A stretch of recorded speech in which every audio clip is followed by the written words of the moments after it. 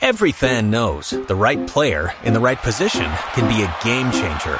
Put LifeLock between your identity and identity thieves to monitor and alert you to threats you could miss.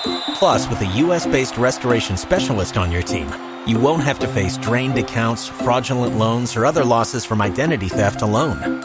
All backed by the LifeLock $1 Million Protection Package. Change the game on identity theft. Save up to 25% your first year at LifeLock.com/aware. Greetings, everyone, and welcome to the Midweek War!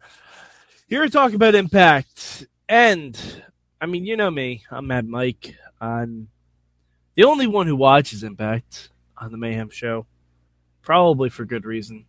Oh, man. I'm not gonna lie. This week was a bit tough to get through. Not gonna lie. My word for this week is confusing. I'll get to the reasons why. But so let's start off with some positive stuff, some good. My good for this week's show is Eli Drake. Eli Drake, I feel right now is the only dynamic character that TNA has.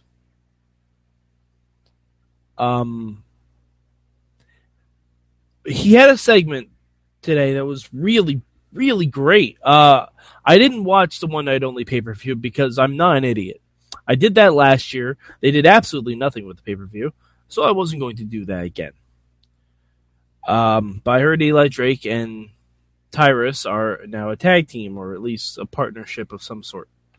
And they were on today. And Eli Drake interrupted some kind of interview prep or something like that, and grabbed a random stagehand, forced him to read a statement saying that the fans didn't deserve Eli Drake's voice. Like, they cheered when he got his voice taken away, then they chanted to have him back. It was actually really, really good. It reminded me a lot of like the kind of stuff that Stone Cold Steve Austin was first doing before he hit really big. And I gotta say, it was really, really great. I hope they actually do something with this. Next week they have Feast or Fired, or as they're calling it now, Race for the Case, which doesn't sound nearly as fun. I hope he gets the world title shot. I hope he eventually wins it. But yeah, I really like what he was doing. My bad for this week is the confusing tag team division. We had Decay versus DCC, two heel teams fighting each other, and we had the Hardys versus the Wolves, two face teams fighting each other. I don't know when exactly Decay turned face. If someone wants to tell me, that would be amazing. Unless DCC is the face. Because when Rosemary came out later, she sure as hell was a heel. I can tell that. But yeah, it's just they don't have a large division to begin with. And you can't run Decay versus the Hardys again. You can't run Decay versus the Wolves again. And DCC is already kind of a joke. Like, James Storm did a promo. I had no idea what he was talking about. Like, it didn't make any sense at all. The only thing that made sense was Bram saying, hey, Decay left me for dead. That was back in October. I don't know. It's off-putting to me. My change this week. Oh, there'd be a lot I would change. One thing I would change is I want TNA wrestlers to use a little bit more logic. There's an opening segment between EC3 and Lashley. Apparently Davey Richards cost EC3 the belt again. And Lashley's solution for this was to have a last man standing match. And if I'm EC3, I'm thinking, well, having a last man standing match with Lashley to make myself number one contender doesn't negate the fact that Davey Richards will probably still interfere in the title match. It just doesn't make any sense. None of it does. It doesn't seem like there are a few people on this show who are trying to do something. I can tell who they are. But a lot of people are just you can tell there's a little bit of poor planning going on in TNA. Because I mean, we haven't even seen the X Division in 2017 yet. I know there was a match on the pay-per-view. I don't care, honestly, because that pay-per-view is still running because it's just one of those on-demand ones that they don't do anything with. But let's get to some other stuff that happened in TNA. They announced that Brooke is returning. Okay. I mean, good for her, another person getting a job. That's great. I don't know what exactly Brooke is going to bring to the table in the Knockouts division because she wasn't exactly the strongest wrestler in the world. And I think that's what TNA really needs right now is they need strong women's wrestlers. Like, we need Allie to stop pretending not to be able to wrestle. We need... I don't know. And this whole thing with Allie... Hasn't Maria fired her 18 times? Why is Allie still the assistant? I really don't understand it. Because I like pieces of the story, but a lot of you could chop it up week by week, show me each segment out of order, and I wouldn't know where they would be able to go. I miss the Hardy compound. Because Matt and Jeff,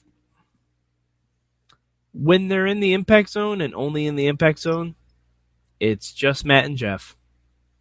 There's no creativity at all. It really, it saps all the fun out of it. It does. It really does. Let's see. Next, well, they didn't say next week, but I assume soon. We're going to have a Monsters Ball match with Jade and Rosemary. Okay, that's fine. It should be interesting. Jade complaining about Poison Mist in a cage match doesn't really ring true because there's no DQs in a cage match, but sure, whatever. There's the Knockouts division is, again, very limited. By the way, we need to get rid of that word knockouts. Just call them women's wrestlers. WWE, that you guys should do it too. Follow suit on this one. Honestly, there is one thing that was interesting. I don't know exactly where they're going with it yet. I'm willing to give it a chance because there's two very talented performers doing it. I'm not sure if any of you have seen the HBO movie Behind the Candelabra. It's about Liberace, the guy who was at WrestleMania 1. And Aron Rex has shaved his beard off, going clean shaven, and is now dressing as Liberace, complete with a giant robe and rings all over his fingers. And Rockstar Spud is in a bright powder blue bellhop uniform introducing him. And Aron Rex is speaking with very effeminate affectations. It's an interesting gimmick. I think it could be a cool thing for him. He's been able to make a lot of different stuff work in WWE. I have no doubts that given the chance, he'll make this gimmick work too. And Rockstar Spud can make almost anything work too. I like these guys together. I think it's a good match for them. The commentators need to shut the fuck up. Yeah, they have to. If they want this gimmick to get over, Pope and Josh cannot laugh at the gimmick. They can't laugh. Boys, you gotta put it over. Even if you're just assholes about it, like Goldust in 1996, that's fine. Don't laugh at him. He's not trying to be funny. But yeah, that was definitely an interesting thing. I hope something cool comes from it. I don't know what else you can do with it, but I hope something good does come from it. But yeah, I think that's pretty much it for Impact this week. If I missed something, feel free to let me know. Hit me up at goodtimeswrestlingmayhemshow.com. Hit me up at MadMike4883. As far as the rankings go, TNA is number 4. The wrestling, as always, was fine. Passable. Nothing really stood out, but nothing really was horrible either. Like, I don't know. It's just... I'm sure they're probably in some sort of transition period. I'm not talking about Aron Rex anymore. But I don't know. It's a tough slog. It's a tough slog. I mean, there's a reason I'm the only person on the show that watches Impact. All right, but if you think I'm wrong, please feel free to let me know.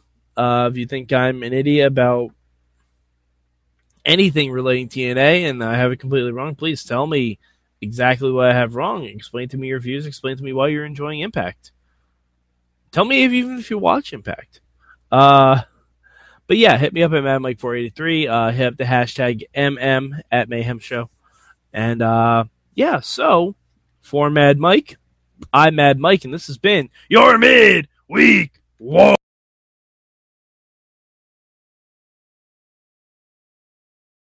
Only 4% of universities in the U.S. are R1 research institutions, and Temple University is one of them. This means 100% of students have the opportunity to participate in hands-on learning and research with world-class faculty. With over 600 academic programs across 17 schools and colleges, Philadelphia's largest public university provides students with a rich variety of opportunities and propels graduates to succeed in their careers.